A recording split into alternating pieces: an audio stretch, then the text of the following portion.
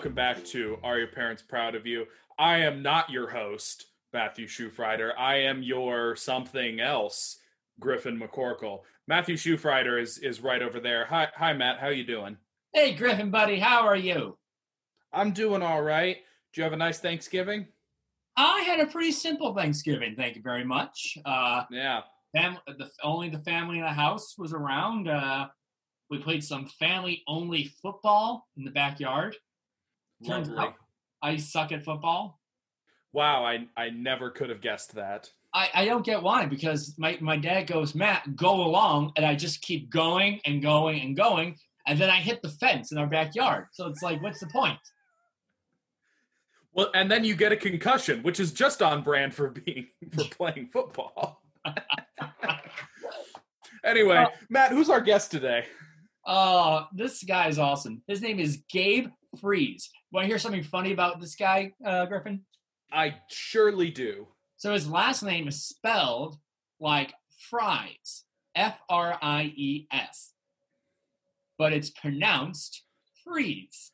Oh, so it's literally like the Batman villain, Mr. Freeze. Yeah.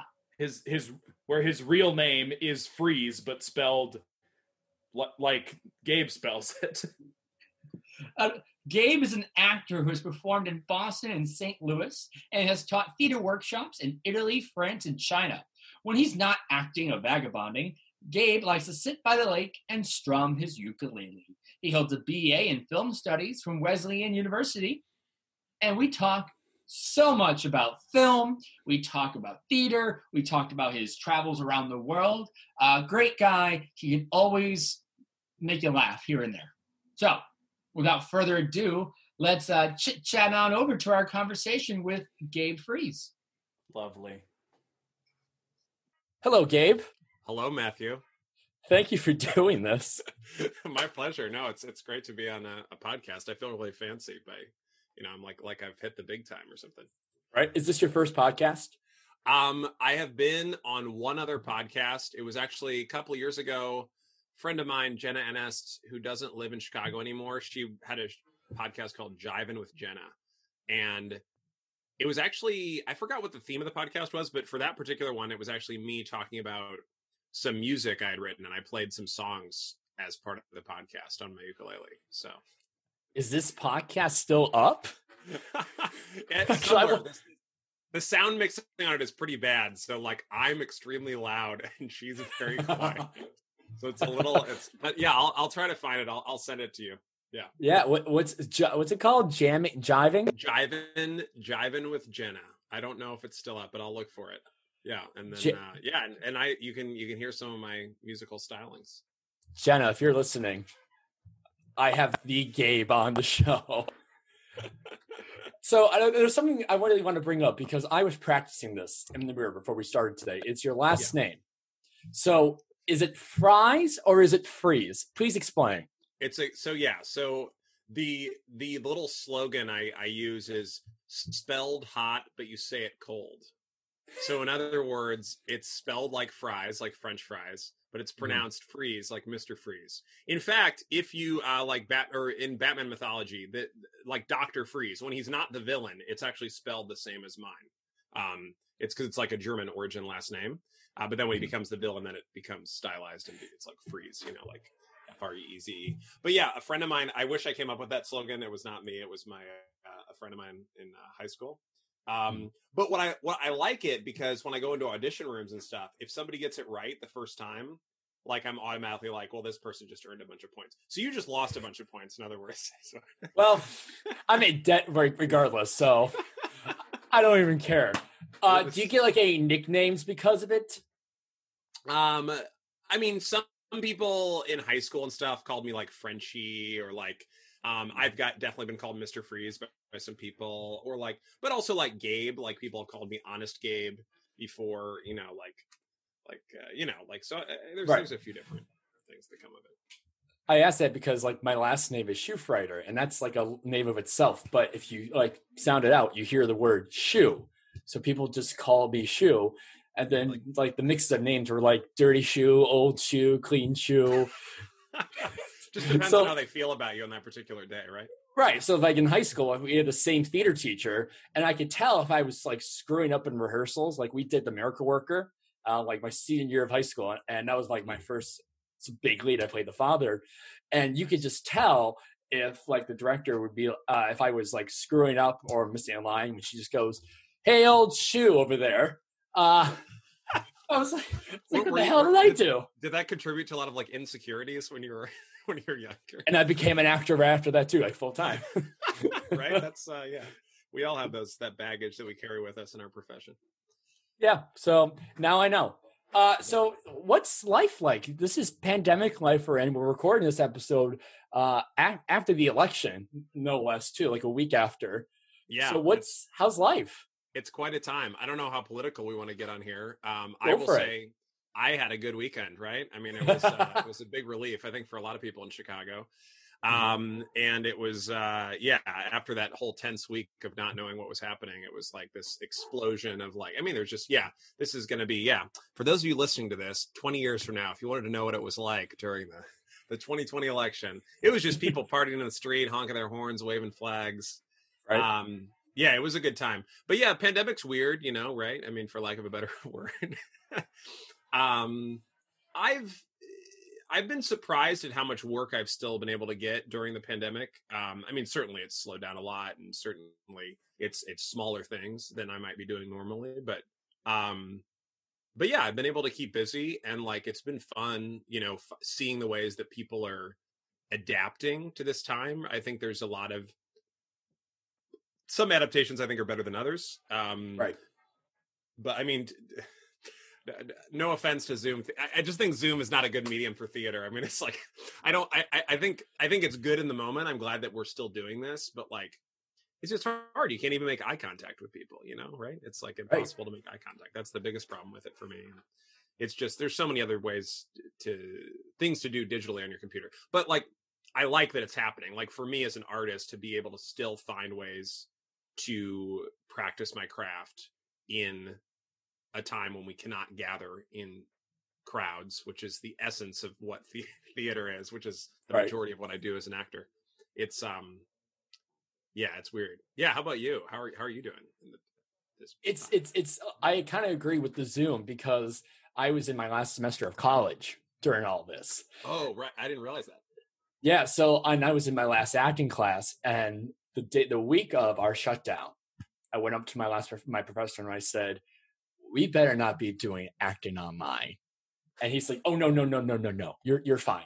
Like I sent in like a couple monologues, but I like to use this phrase of like, I became a better artist than a better actor because I was able to sort of find like new ways to stay creative. Like I did a quarantine podcast, or I did more writing. I'm now a pre-K teacher. So now I am learning how to do arts and crafts all the time. And it's such a effing nightmare to do. Yeah, it's a weird, it's definitely, I mean, and I'm somebody, what is that? What are they called? Like polyglot or something? Like I'm somebody who has a lot of interests or a lot of, there's a lot of things I enjoy doing. I guess Renaissance man would be another way to describe it. I guess Renaissance man, I feel like implies I'm good at everything. I don't want to be considered, I'm great at everything I try to do. Wow.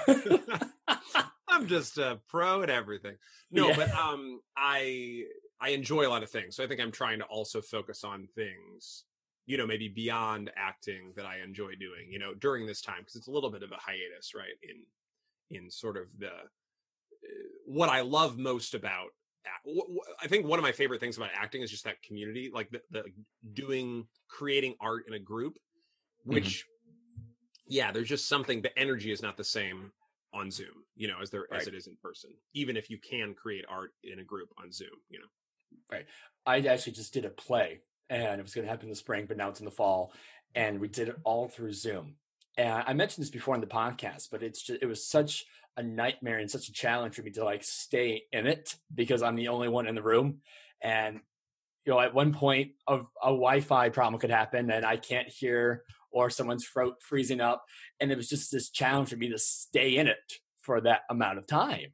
Yeah, it's really it does. I mean, acting is always a job of the imagination, but I feel like we're having to use that aspect of our acting toolbox more than ever because it's like you really have to like if I'm in a play, I'm like sitting in my room. It's like, oh, my closet's over there. Like it's like you have to really, and it's like, yeah, you're on a computer screen, like you're not even physically with it. It's like you really have to use your mind to put you in that space, and it's hard. It's hard. Yeah. I don't have a ring light, and so the director's like, "Go get a ring light." And the cheap bastard I am, I just grabbed every lamp that I have in my room and just put it in the. And I'm playing around with the bedroom lights. I don't have a ring light at all, and I don't have anywhere to put my laptop, so I just grabbed a laundry basket and just stacked it on top. I was trying it's in the Shoe right away. Why we're just very cheap and very creative all at the same time. That sounds that sounds like some risky moves there with the laptop, but I'm glad you survived. I've had I lost one of my laptops it was on top of a printer and I was printing something and the vibration from the printer made it slightly start to slide, and then like I saw it happening and it was like in slow motion, like I was like and I was like going to, and then but like I saw it and it like landed, it like slid off, hit like one corner of the laptop, hit the floor with a really strong impact, and I saw it and I was like, oh, I think it's still on. And it was like zzz, zzz, and then it just like turned off. Oh, good. Like, so if there's a lesson for any of this, maybe don't do what you're doing. Don't put your don't put your laptop on top of your laundry basket, I think. Right. That's listeners at home. See, on this show, we can give lessons on the arts and in home life. So, it's a time we're all learning things in this time, and we can all impart our lessons to each other. Right. Well, speaking of learning, I want to learn a little bit about you. You grew up, nice segue, in Belleville, in Illinois, right? Yeah, Belleville, or as it's sometimes termed by locals, Bell Vegas. Oh. I don't know why. There's nothing glamorous, and there's no gambling there, at least not legally that I know of. But yeah, it's just I don't know. We had T-shirts that were like "I love Bell Vegas" at this. There's T-shirts. There are T-shirts. What? If you go to Belleville, you can get a Bell Vegas shirt. I love Bell Vegas. So yes, I grew up there. So Southern Illinois. I'm a Southern Illinois boy. This is the thing. Like, it's weird living in Chicago now because when I grew up, I always had to be like, when I went to other places, I learned to not say I was from Illinois because people would be like, oh, Chicago? And I'm like, It's like literally 300 miles from Chicago. So now, and like at the time I was like, I'm not fucking from Chicago, like I'm like, that's not where I'm from. I mean, now of course I love Chicago, right? But right. I would just say St. Louis, even though technically that's in Missouri, but it's close. It was basically a Illinois suburb of Missouri. What were you like as a child? Oh, good.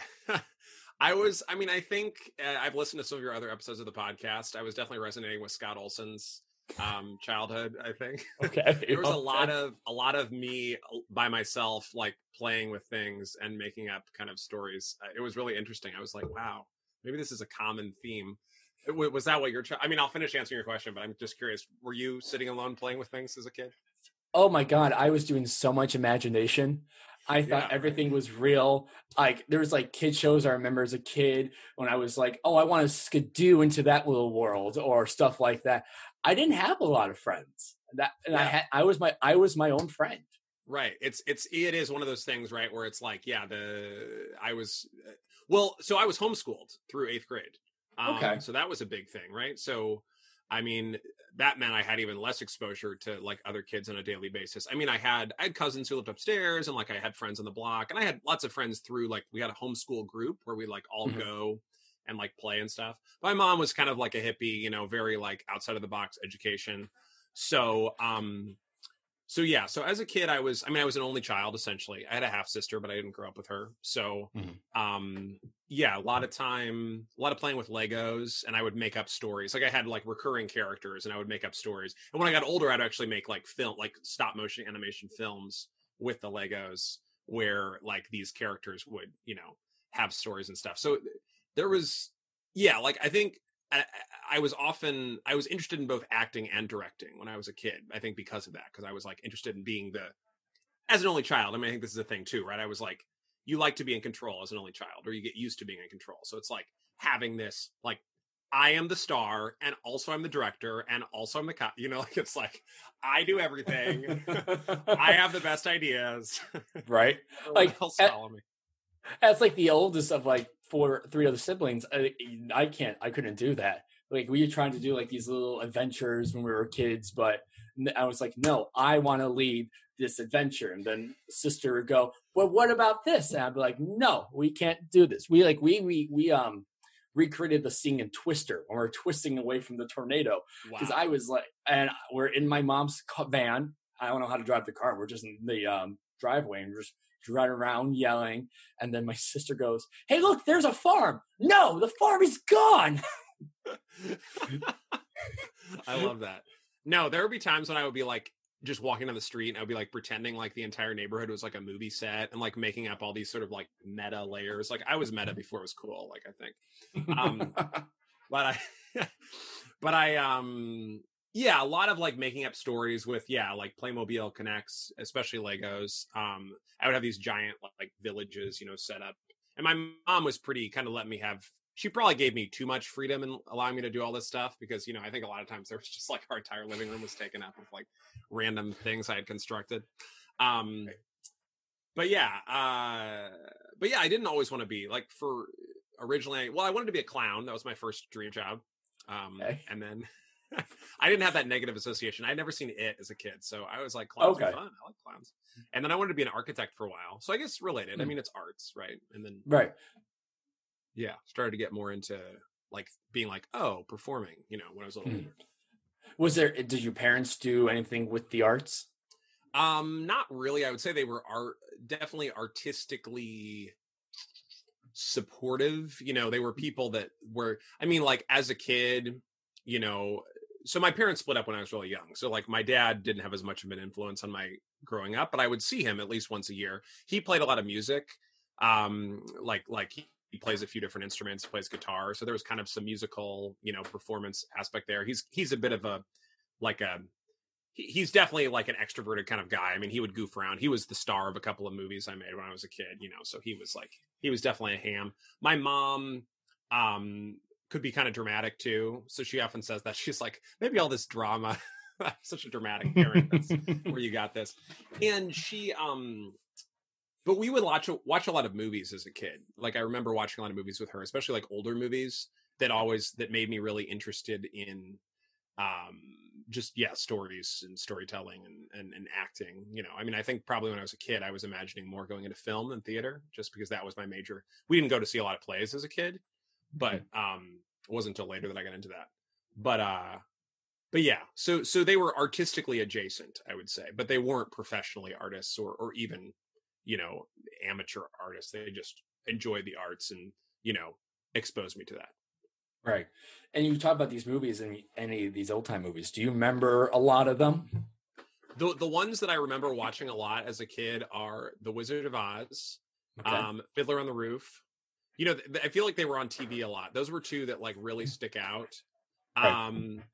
It's funny though, because we had my mom was like, had all these special ideas of like things that she thought would encourage my creativity, you know? So she would like, we had a very small black and white TV. So I didn't realize, like, it was a long time into my life when I realized the actual effect of The Wizard of Oz, where it goes from black and white to color.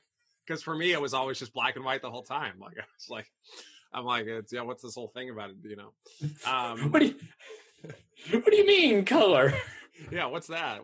Color doesn't exist in my world.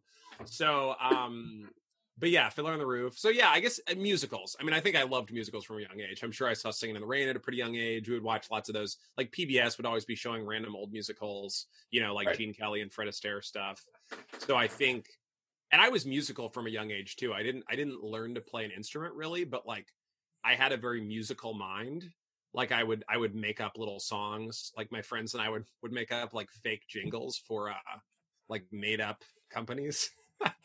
Like what was the one? Yeah, it was like here's one of them. It was like wheat wheat wheat they'll make you say ba-da-da wheat and then we had a tie-in. We were very smart about this. We had synergy. We had Wheat was also a sitcom where there was a family and for some reason it was called Wheatums, but like there was a whole like domestic family, and there was like a weird, funny robot that was always getting into mishaps.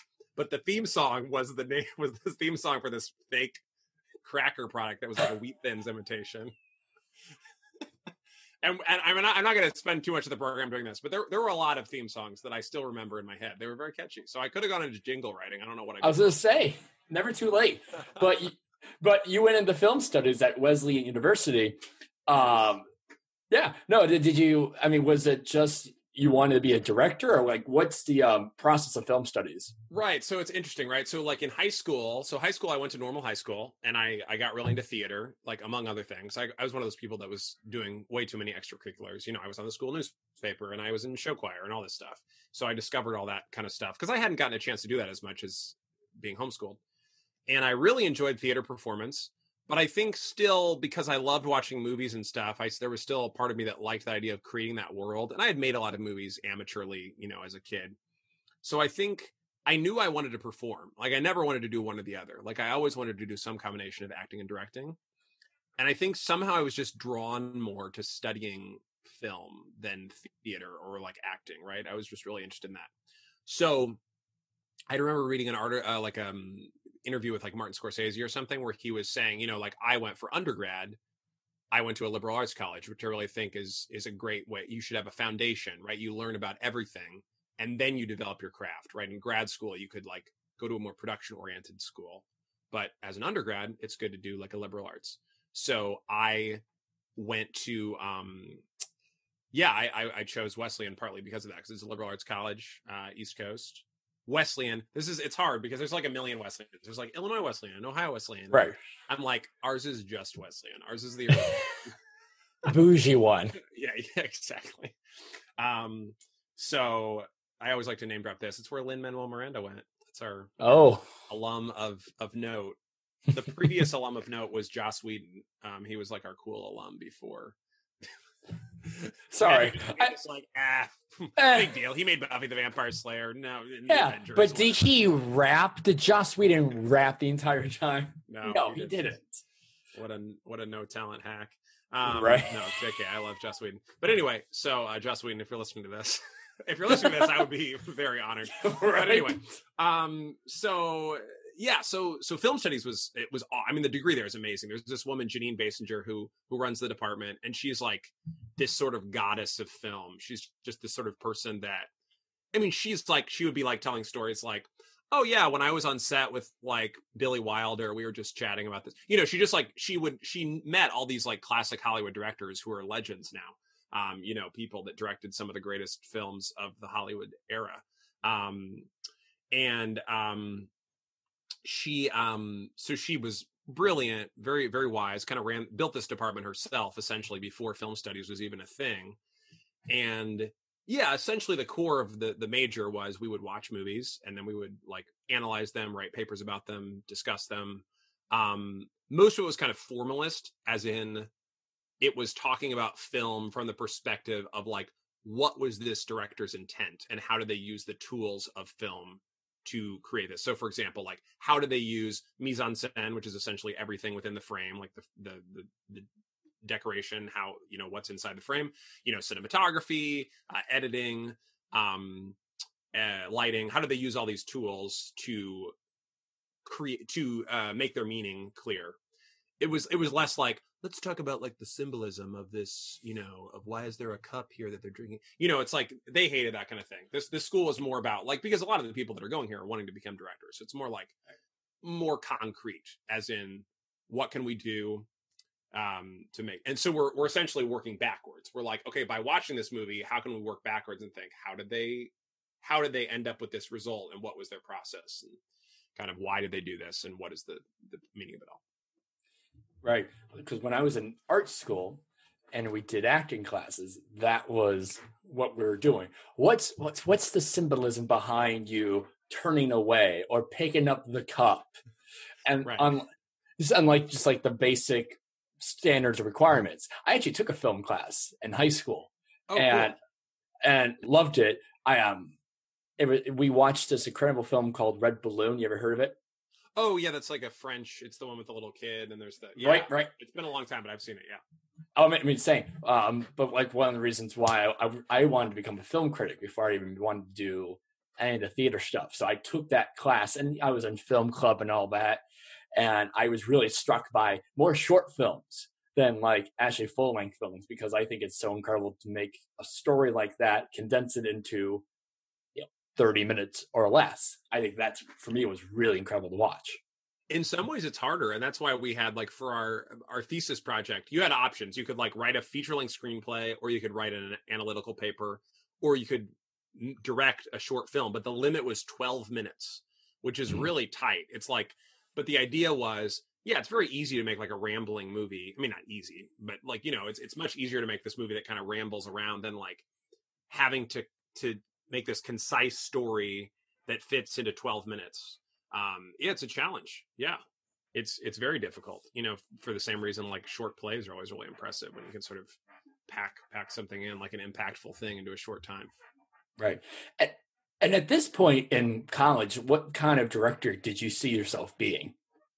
I think, well, I was still always interested in musicals. I think again, because in fact, my thesis film was a musical that I co-wrote the music for, which is still available on, if you want to watch it on YouTube.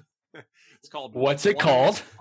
Called One Missed Call, which is funny because there was a horror film called One Missed Call that came out right around the same time. Mine is not that. That is not my film. Mine is it's a sort of not tragic, that would be bittersweet love story, I would say, in 12 minutes. I mean, these people meet and fall in love, and I said bittersweet, I won't give away the ending, but 12 minutes. I'm always fascinated with those kind of stories, those kind of like beautiful tragedies, I guess would be like, West Side Story would be a more extreme example, which is probably my favorite movie musical. But like these things where it feels like fated, like like it's like this thing, it's like everything feels like this had to happen in this particular way. But yeah, I think musicals, maybe like I loved Hitchcock too. I mean, still do. So I think sort of suspense, sort of thriller type things. So I think musicals and suspense thrillers were definitely both things that I was interested in directing. But again, I wanted to perform too, and I was acting in a show a semester there in like the student run theater. How good was the theater program there? So this is a key, right? This is a big thing. No offense to Wesleyan, but I had contemplated double majoring going into Wesleyan. I knew film was like my priority, but I was like, well, but I want to be an actor also. So like, I'd love to study theater, but like the theater department there was very experimental, which is not really my bag. I think certainly not that time. Maybe I'm a little more open to it now, but at that time I was just like, this is just like, I don't know. I like stuff that's more emotional and less intellectual. And I feel like a lot of their theater was I'm sorry, I just don't like, if you can get me on the track with these guys, I'm just like, I'm not a big, like all that mid-century stuff, like Brecht and like, Beckett, all that stuff. And like Theater of the Absurd, all that kind of stuff. Like, I feel like that's what their department was built around. And it didn't connect with me at that time. I mean, I think I could revisit it, but it's just not the kind of theater that I love. I certainly not then. And even now, it's not my favorite kind of stuff. Right. I mean, that's what my art school was like every now and then. Maybe a lot of schools feel like it. I just want like honest, like meat and potatoes. I mean, it doesn't have to be like Arthur Miller, but it's like stuff that's like a little more, stuff that's connected, like emotional, right? It has to feel a connection to it. Not just something where I'm like, that was interesting. Yeah, that piece of art really struck me. Right. Like you have the pinky up and like, this art right here. Oh yes. I see what they did. It's like when you look at a painting and you're like, and it like you like there's sometimes I look at paintings and I'm like, it's not until I read the little blurb on the side that I appreciate it. But I don't want that. Like that's not the kind of art I like. I like art that directly impacts me viscerally. I don't want to have to read something afterwards to be impressed with its brilliance, I just want it to hit me, Right. It's like that staying in the moment kind of feeling, instead of not having to think about it after. Well, you think about it after how it affects you, but like how it affects you in that moment, kind of like being on stage, Exactly. Is that another segue? Yeah.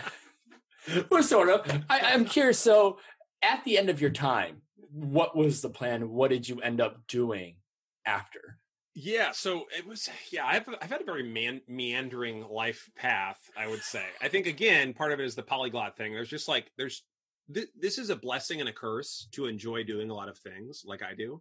Is that I don't know if I ever had a moment when I was like, this is I mean, I knew for sure I wanted to study film in college. But I don't know if I ever had a moment when I was like, this is what I will be doing the rest of my life. I think for a while I had this sort of plan, like I'm going to act for a while, like after college, I'm going to act for a while.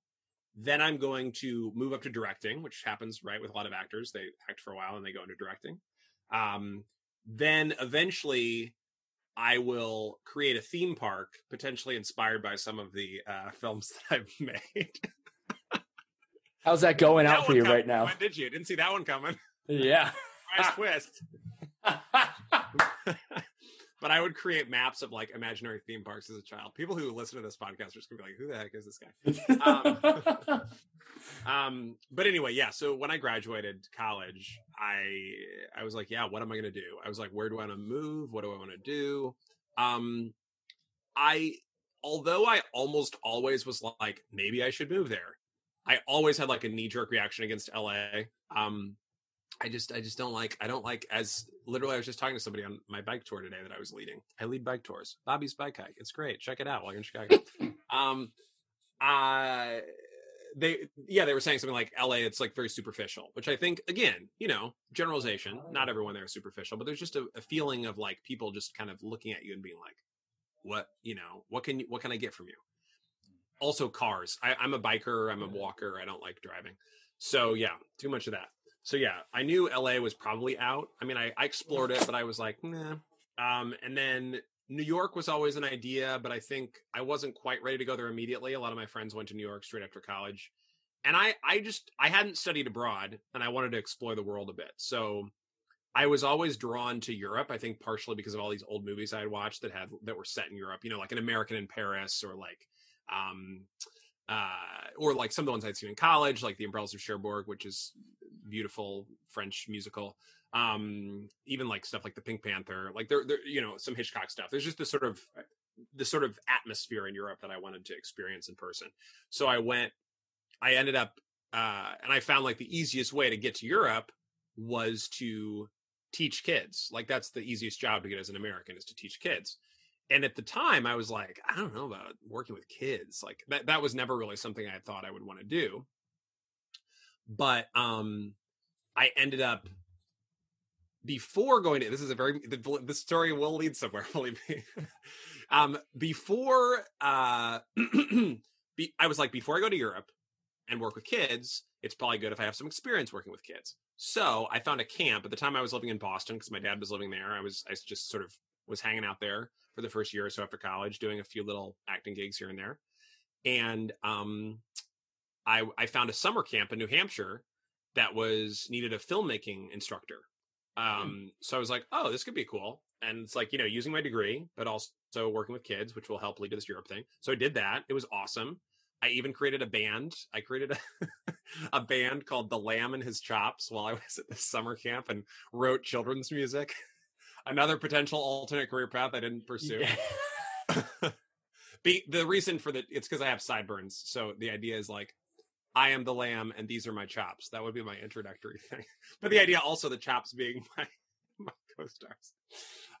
There's a rap song that I wrote about this camp that's also on YouTube. You can find it. Kenwood and Evergreen rap. Anyway, giving people lots of YouTube rabbit holes to go. This is great. No, the profile here. So I did that. I loved it, obviously. Then I applied to this camp in France, which was called American Village, which was a camp. It was an American immersion camp for French children, which I just think is a hilarious concept. Just take a moment and think about that. Hey, French kids, we're going to inoculate you with American culture. So they would arrive and we would be like, okay, now you have to have a new American name. You're not Jean-Pierre anymore. You're Hulk Hogan. Or like, you're not Pierre. You're now Cheeseburger Man. They'd all be stupid names. What? What are you doing to their emotions?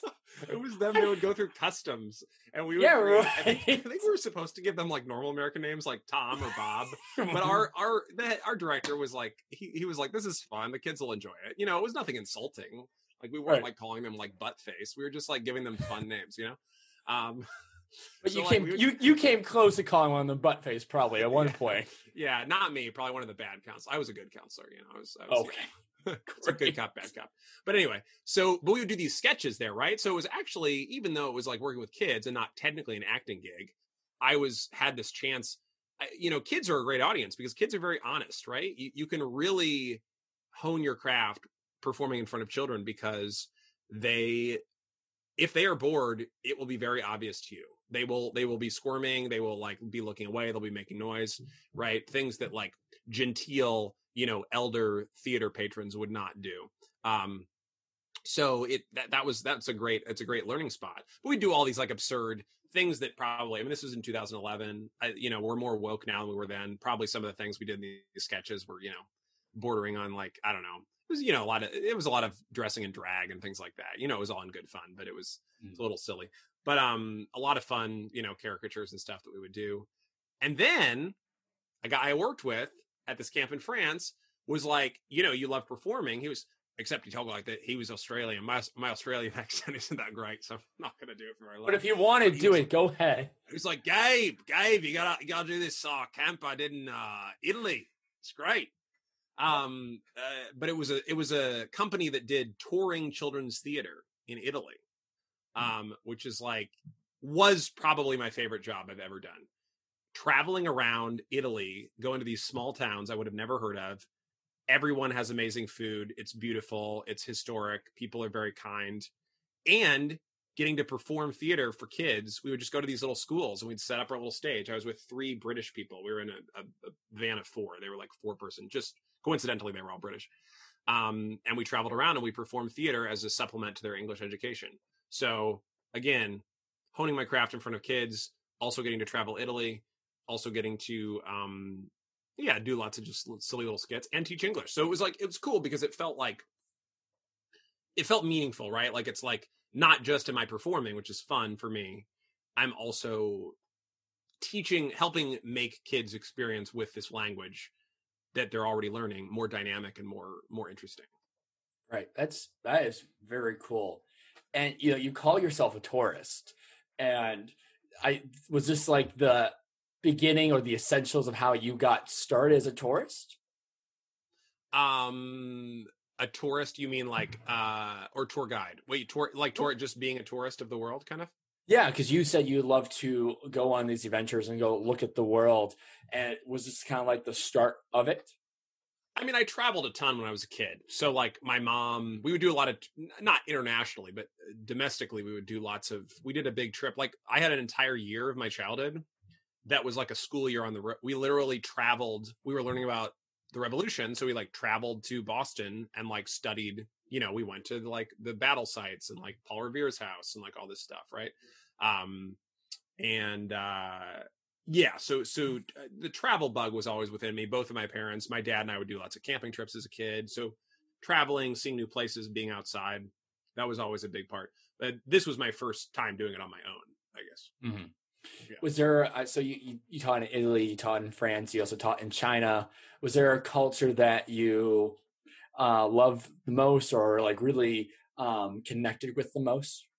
Yeah. So the job in China was kind of a similar thing. It's kind of a camp.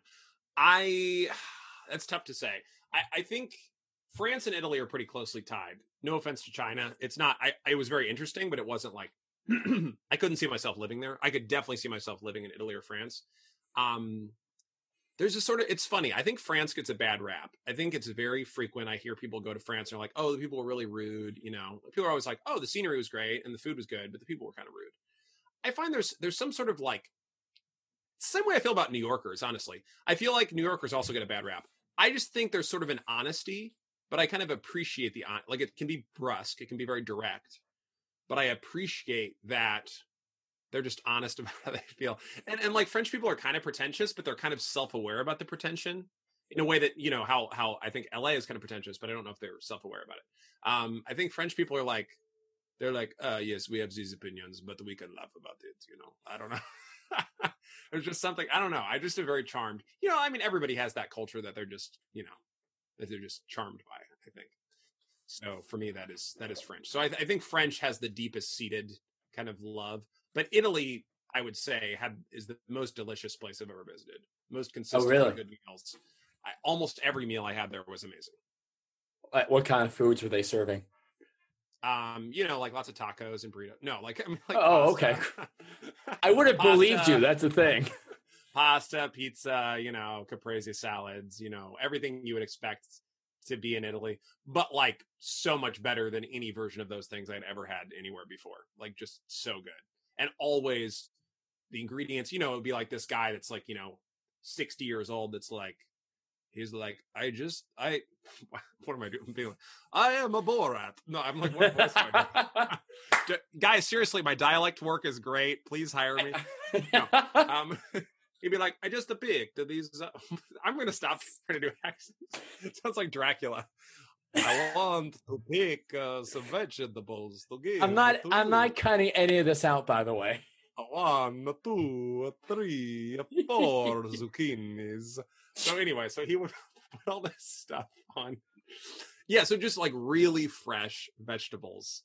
And just the commitment to quality of food there is incredible. And like you would see these like Italian mamas like who would present the food. And like this woman, like she had the thickest forearms I've ever seen on a woman. Like she was like, obviously just, she's working with this pasta, like making homemade pasta and all this stuff. Like, that's a job, it's a big job these people are doing.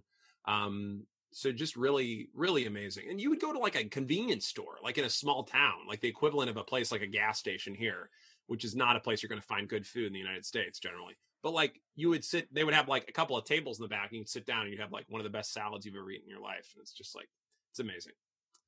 It's a great place. And how long were you doing all this teaching for? So it was a period of my life of about 5 years, like starting with graduation, about 5 years of my life when I was kind of off and on doing this. Like there was a period of time when it would be like the spring I'd be working in France. The summer I'd be working in at that summer camp teaching filmmaking. The fall I'd just be kind of bopping around doing some acting gigs in Boston. And then in the winter I'd be like hanging out with my mom in St. Louis. So it wasn't like consistently, but yeah, a period of about 4 or 5 years. Okay, I wanted to make sure because it made it sound like you were just there the entire time. I'm like, when did you go back home and all that? Because most of these contracts were like a couple of months. Like with the exception of the Italy one, it was always when I was still on the tourist visa, so I could only stay there for 90 days before having to come back. So I wasn't like permanently living over there. And so after this was done, was Chicago just the next step, or what was like the next step when you were done? Yeah, so I had this big kind of quarter life crisis. I was just kind of tired. This is when I was like 26. I was just tired of kind of floating around. I think I was just getting tired of that. I just felt very unmoored, very kind of like I not that I lacked direction because I was enjoying what I was doing, but I think I just was like, I want to be settled in one place. I want to try to give like acting in the traditional way, like the hustle. I want to try to do the hustle. Like I want to like be in a place, build up a community, get an agent, all that kind of stuff that, is kind of the traditional actor life. And live that life. And again, I was like New York, LA, Chicago. Like Chicago was kind of an afterthought, actually. Originally, I was, because even though I grew up in the Midwest, I didn't really have any family in Chicago. So I didn't visit there much as a kid, whereas I did have family on the East Coast and West Coast. But by this point, a lot of my high school friends, like some of my high school friends had gone to Columbia, and a lot of them were still in Chicago, some of whom were doing theater. So I was like, okay, well, I do have a community there. And I had college friends in New York, so I would have had a community there too. But I think I was just like, yeah, Chicago, it's more approachable, it's cheaper. It's like, because I came up here to just check it out, and I was like, oh, this is cool. Like I didn't know it as well. I think I liked that too. I almost felt like I knew New York better at that point in my life. So I think it was kind of fun as like a unknown commodity where it was like just kind of a place I could explore, and yeah, cheaper. And I had a friend, like I was here visiting one of my friends from high school, and I stayed at his place, and like we all got really drunk, and he was like, Gabe, my room is going to be moving out pretty soon. You should move in. You should come to Chicago. And like, obviously I kind of discounted it because I was like, he's really drunk when he's saying this to me. But I thought about it afterwards and I was like, yeah, what the heck? Let's do it. So 2 months later, I was moving into Chicago. And after the 5 years of teaching, and then you moved to Chicago, what did your parents think about where you were at your life? That's a good question. Yeah, I would say in some ways my parents are maybe like, especially my mom. I don't know if the description could be like too open, but she's definitely never somebody. I mean, I'm sure if I was like, "Hey, I'm going to be a stripper, mom," she'd probably have an objection. But like, I mean, she's somebody who I think no matter what I did in my life, she would be supportive, which is a beautiful thing in a parent, right? I think that's a great quality. But she's also not one of those people that ever really says, "Oh," she also doesn't push super hard, which maybe sometimes I would have liked to have been pushed. Like she's never like, "Why aren't you doing like bigger things?" or like what. I think she's just kind of like, life's a journey. However you're getting there, wherever you're going, doesn't matter what you're doing. Like there's no judgment about like, oh, like why aren't you doing more equity? She's just not a judgmental person. She's just like, she's just happy that I'm happy. And I think at that time, she thought that jobs, she was like, my son is traveling in Italy, like teaching kids. I mean, I think she loved that. My dad is like, I mean, I don't talk to him as much about it because we're not quite as close, but my dad is, I mean, I don't know if he certainly hasn't openly expressed like, but every once in a while he'll say things like, oh, have you ever thought about doing this? Or like, why don't you, not like getting out of the arts. I think just maybe like trying to push me to like aim higher. Well, I think a good way to say it, especially my mom, my parents are really not motivated by money. My dad a little more so, but my mom is like, I think passion is more the motivating factor for them and what they want me to be motivated by. Like what do you enjoy doing? Because money will work itself out. Like I think is kind of the idea, right? And I think there was just this kind of idea of. And something else that I think to give my mom really good credit for, I graduated, it was the recession, right? It was 2009 is when I graduated college, undergrad. And I was like, very much like, oh, like, I was getting into that zone of like, all my friends were like, oh, there's no jobs, everything sucks, and I mean, like, no, I feel very bad for you. This is a much worse situation. It's like, oh, the recession, it was so hard, but like you're graduating into COVID, but yeah, it'll work itself out. But, yeah, my mom was just like, no, you gotta be confident. There's always opportunities out there. And then like, I think like I submitted to be this like videographer for like a B&B, this little gig where I like filmed some videos. And then I ended up getting like several gigs out of that. And I was like filming all these videos for this company. And I wasn't even going to apply because it was like, it was past, like it had been posted like a month before. And I was like, oh, I'm sure they hired somebody already, but the person had dropped. So I think my mom has been good about instilling that idea in me and that like, there's always opportunities. You can always find something. And I think that's guided me through the pandemic too, of like, oh, there's still little gigs happening here and there. There's still theater happening. The hustle has slowed down, but there's still things to do. And like, yeah, it's about the passion. It's not about the money. Right. And back to you, I think it's so cool that even after you traveled around the world, you came back and you still kept doing theater for young audiences. You did, I heard about you in Lyle Lyle Crocodile with Lifeline last fall. I applied for an internship and was researching that show. I heard about you doing the Polar Express. And I think you kind of talked about this, but I had other professors on this show before, and I'm always curious about this. But do you kind of find yourself or like see little Gabes in the students that you've taught or even like performed in front of? I think that's a really interesting idea of just seeing like for me, for instance, like a Matt or Matthew and any kind of student just based on how they are. Oh yeah, I think so. I mean, not that, that might be like overly narcissistic to be like, oh yeah, everyone's going to be a little Gabe. I'm just going to, there are going to be lots of me's running around the world.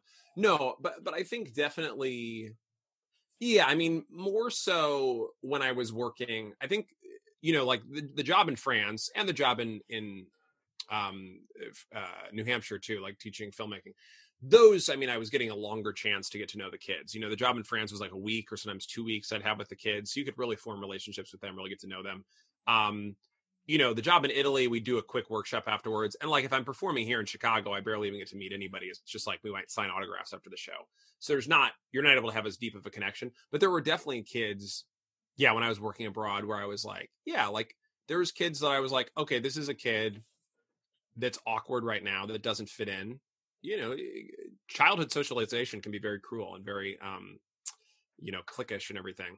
So I think, and for me, coming from being homeschooled, I was very shy as a kid, especially going into the high school environment. It was like a huge culture shock. Not academically, it wasn't hard academically, but socially, it was very difficult. So I think I don't think I ever saw myself doing theater for young audiences initially. Like when I was in college or whatnot, that wasn't my plan. But yeah, especially after these experiences working with kids abroad, I really saw, as I kind of touched on already, like I saw this kind of way that this can be inspiring, not necessarily just inspiring people to be theater, like be a little Gabe, a future world traveler, potential theme park designer, but like, somebody who's, where you can ignite that spark of imagination within them, like show them that, that there's possibilities, like a lot of the, like I worked with Adventure Stage, which I love. Like Adventure Stage was a fantastic experience. Lifeline, Polar. I mean, all of these have been great experiences, but Adventure Stage and Lifeline both have a lot of outreach they do to communities of color, and especially Adventure Stage. I mean, they specifically are performing for like communities of color usually, and try to include a lot of performers of color in their shows. And like these kids they sometimes grow up in an environment where things seem hopeless, like where because of all the disinvestment in some of these communities, where they can see this magical world being created on stage and talk to these people, the actor. We would have talkbacks, like, and these kids have brilliant questions, right? When you're a kid, you're not self-censoring, right? You have these beautiful sort of insight, and they're smart, right? No matter, every kid is smart, right? In different ways, they're all smart, and you see these kids and just hope that maybe this little moment of seeing a show that's like an hour long can shift their trajectory of their life maybe just a little bit, like to push them towards, oh, there's other things you can do than just, there's life outside of this community. There's life outside of, whatever difficulties they're facing. You could go into a theater career, you could go into whatever career, but it's just the imagination. Imagination is key, I think. Right. So I kind of want to segue. I found out something about you, which is during your time off, you like to walk by the lake and strum a couple chords on your ukulele. So my question to you is, if we had to put you in charge of playing music at a wedding and your instrument was a ukulele, what kind of songs and music would you bring to the table? Ooh, that's a good question. I mean, I love me some good like 70s singer-songwriter stuff, like, James Taylor, Cat Stevens. I'm kind of an old soul, so I collect vinyl, and a lot of the music I'm into is like from my parents' generation. It's really funny because my mom got rid of all of her records, and whenever I get a new one, she's like, I had this. I wish I would have kept it longer to give to you, because you just keep buying the records I owned. Probably, and you got to go with a classic like that, the Somewhere Over the Rainbow by Israel Kamakawihi Ole. I may have butchered that name, but the Hawaiian guy that did the that's a classic. Always is a beautiful song. I like Hallelujah by Leonard Cohen a lot. Like the Jeff Buckley kind of, or Rufus Wainwright kind of version. So that kind of stuff. That's kind of my typical sort of like sweet singer-songwritery, kind of a little bit on the mellow side, I think would be what I would play. And that's the kind of stuff I write too when I write music. I was going to ask you, like, what kind of inspires you to kind of write songs? Yeah, I mean, again, like I said, I've always been musical. I think it's all part of the same package. I mean, like Charlie Chaplin. I'm just like Charlie Chaplin, guys. Ouch. Charlie Chaplin wrote music for he directed, he wrote the script, he wrote the music, he created the bits. I think maybe as a kid, I thought I was going to do something like that. I don't know if that's necessarily on the cards, but I'm interested in a lot of aspects of the creative process. So music, like I was in a Zoom play this summer where there were some songs involved in it. Stupid Fucking Bird. And we didn't have the music to the song. So I just wrote original music for the songs. So, I am using my musical talents at times. And obviously I do a lot of musical theater, but I just, Yeah, I just think of things in a musical way, I think, and I like writing music. That's actually one of my this winter. I'm going to try to record an album. That's my plan. I've had a lot of songs kind of floating around, and I want to get them recorded, get them like put into a cohesive package. I have some friends who are musicians. Try to get together in some sort of socially distanced way. It's still sort of it's not a concrete plan yet, but it's a goal of mine. Well, I can't wait. So we do have some time. We're going to play a game. This game is called Time for Two. 2 minutes on the clock. Random icebreaker questions. We don't care what your answer is. We just want to see what you got. Are you ready, my friend? So just kind of first instinct, what comes to my head? Absolutely. I'm ready. All right, here we go. 3, 2, 1, go. Is Alex Trebek the greatest game show host of all time? Yes. Uncle Joey or Uncle Jesse? Uncle Jesse. Coffee or tea? Wait, I think I meant Joey. Joey's the goofy one, right? Cut it out. Coffee. What do you like to put on your pizza? Sausage, sausage, mushroom, and spinach for a deep dish. Ooh. Are you a morning or night person? Night. Are you a sunrise or sunset kind of a guy? Sunset, same reason. Yeah. Alligators or crocodiles? No, crocodiles, like Lyle. Who's your favorite SNL character? Oh, that's such a good question. This is very specific, but this isn't going to be a long. The skit I always think about is the one. It was. We're gonna have to cut part of this out because it's going. It's the one with Bill Hader where he's like somebody's describing a tragic accident and everything they say as it gets more and more gruesome, he's like, yes. And he's like some sort of news anchor. I don't know what the name of that character is, but that's what came to mind. That one. Jimmy Stewart's greatest performance is It's a Wonderful Life, correct? Correct. Burt Reynolds or Turd Ferguson? I'm gonna have to go with Burt Reynolds. I actually don't know who Turd Ferguson is. That's okay. Favorite Beatle? Paul, for sure. Do you hit the treadmill or hit the couch? Neither. Oh, are you a listener or a talker? Talker. Is it a beautiful day in the neighborhood? Yes. And that's how we play. Hey. We're not cutting out that answer at all. People got to know the true Gabe is very rambling. I'm a rambling man. No, that's perfectly fine. In life and in my conversation. So, Gabe, before we go, is there anything you want to promote? Yeah, so I'm going to be in a great little thing called the Young Playwrights Festival, which is normally in person, but of course is online now. It's going to be through Pegasus Theater. And it's going to be, I don't know the exact way it's going to be shown because it's going to be filmed. So it's either going to be streamed to YouTube or some other method. But it's essentially young playwrights, like in high school age kids that have written some plays that have been selected to be part of this. So I will be in one of these plays. I'll be playing Da Vinci. So I got to work on no, I'm not doing an Italian accent. But okay. Da Vinci was a polyglot. So it ties into what we were talking about.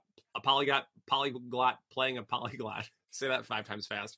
And not only that, in another post-apocalyptic comedy, I'll be playing the ghost of Elvis. So lots of reasons to tune in, folks. I can't wait. So, Gabe, before we go, my last question to you is, are your parents proud of you? Yes, definitely my mom, probably my dad. Yeah, probably. Gabe, my friend, I can't thank you so much for taking some time to come on the show. So much fun. Matthew, it's been a pleasure. I'm very honored that you chose me to be on this podcast. And I look forward to hearing this one and the upcoming ones. Howdy, hey. That was our conversation with Gabe Freese. What did you think, Griffin? I thought it was lovely. I'm going to be honest. I haven't listened to it yet. You say everything. Well, this when we're recording this outro, I haven't edited the episode yet. Griffin, who are you today? I'm Shit. You'd think I would have thought of this shit. beforehand. I am our official water cooler man. That's a job, right? Hey, water cooler man, come over, give me a little something. Yeah, what would you like? I need 2 Millers and a hot dog. I don't do that. I just give water. Oh, really? Yeah, that's how that works. Matt, tell them where they can find us. You can like us on Facebook and follow us on Instagram at Parents Proud Podcast. Email us that hot email that is just coming in like turkey. It's so good. Parents Proud Podcast at gmail.com. Yeah. All right, everyone. Thank you so much for listening. Stay safe. Wear a mask. Please wear the mask. Oh, please wear the mask. We want this to end. Yeah, it is still no end in sight, but Cross your fingers. yeah. All right. Well, we'll see you next week. Yep, he's Matthew Shoefrider. I'm Griffin McCorkle. We're signing off. Bye-bye. Bye.